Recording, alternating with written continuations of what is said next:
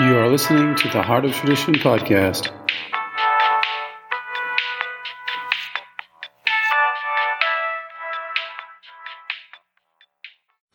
Oh, the simplest of podcasts on wheat and gluten allergy. Magnesium and histidine come together to break down the wheat. That is part of how the wheat is broken down. And the viscosity of the magnesium allows for the cell walls and the enterocytes to not be so sticky, to allow this stickiness to happen. It allows for a traction viscosity, which is what I'm calling it, which is different from a viscosity which is totally slippery. There's actually a little traction there, and this feature, the water-bearing capacity of magnesium chloride, allows for this dry oil kind of texture, and this feature allows for a lack of stickiness of these proteins onto the structure. So we need those levels of magnesium to be high if we want to avoid the stickiness and the fixation of these proteins onto the gut wall to such intensity. If they fix in a lesser intensity, then they move along and there's kind of a natural thing that happens.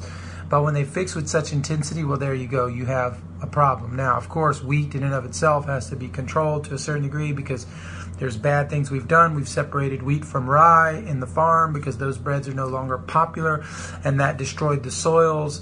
They were meant to be together, and there was a lot of truth historically in bread making around this fact. And so we've done a lot of things from monoculturing on down to hybridization to how we process the grains too quickly and no sprouting and just everything is just rapid and steel blades, and then we the steel blade, also the mill, which breaks it down into flour, violently destroying a lot of the vitamins and making every particle come into contact with light immediately. Like all of this like technological stuff into food making has created a lot of havoc.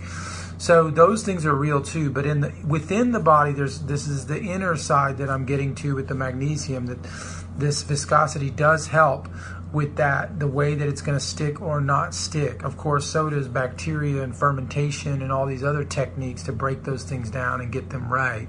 So none of those things can be overlooked. But at the gut level, we need the magnesium to be high enough, and we also need healthy fats. We need we need these structures to be high enough in the body to allow for the lack of stickiness there, the right level of it. Now, magnesium is famous for that, for thromboxane in the blood, how it regulates that to pull the platelet level and bring about less coagulation in the blood, and how it is used to even allow for better uptake and offloading of oxygen in the hemoglobin molecule. Like, it allows for the right amount of stickiness, and that's to its natural water-bearing capacity. And so this feature that it has really helps kind of smooth, elastify, and preserve through flexibility, the power and the mystery of flexibility. It helps the systems of the body to come together in the right way and not harm and not brittle and not break and destroy the membrane, and like calcium coming in and destroying and rigidifying. Magnesium buffers that and allows that to come in at the right rate, so there's not too much oxidation, etc. So this is a very easy to understand feature of magnesium. And so it's important at the gut level. And the more that you have gut problems, like gluten allergy, celiac, etc., Crohn's, IBS, the more leaky gut, the more that we have these problems, the more that we're going to need magnesium of high levels in the system to help take apart things. It not only plays a part in that, but even in candida and how it takes apart candida, what's it called again? Arabinose, the sugars that are created from this fungal outgrowth, or this, I guess you could call it fungal outgrowth, and this outgrowth of bacteria creates almost like a type of neurofiber. And these fibers it's called cross-linking. They all cross-link and get caught up together, and they're hard to take apart. Glutathione plays a key role here, and so does magnesium in taking apart these fibers and bringing about that viscosity and flexibility once again in those structures and taking that down. So glutathione is one of the key players here, but glutathione is created through magnesium ions at the end of its process coming together and through the ATP cycle, which is stabilized by magnesium. So everything is pointing to this. So so try to do it right and pay attention to the magnesium factor here, because a lot of these other things that we're aiming at, we're aiming at one thing, but we're not seeing the deficiencies. And so we have to pay attention there. And a lot of the deficiencies can't just be cured in an isolated way. Magnesium can to some degree, but most of them need a synergy or a trinity, or what I call the threefold remedy. If you want to look that up, fermented cod liver oil, emu oil, which we don't sell, but whatever, and the transdermal magnesium in blue glass bottles from Zechstein inside. So when you have these three together, you get a much stronger effect on these deficiencies, and you start to heal at the cellular level.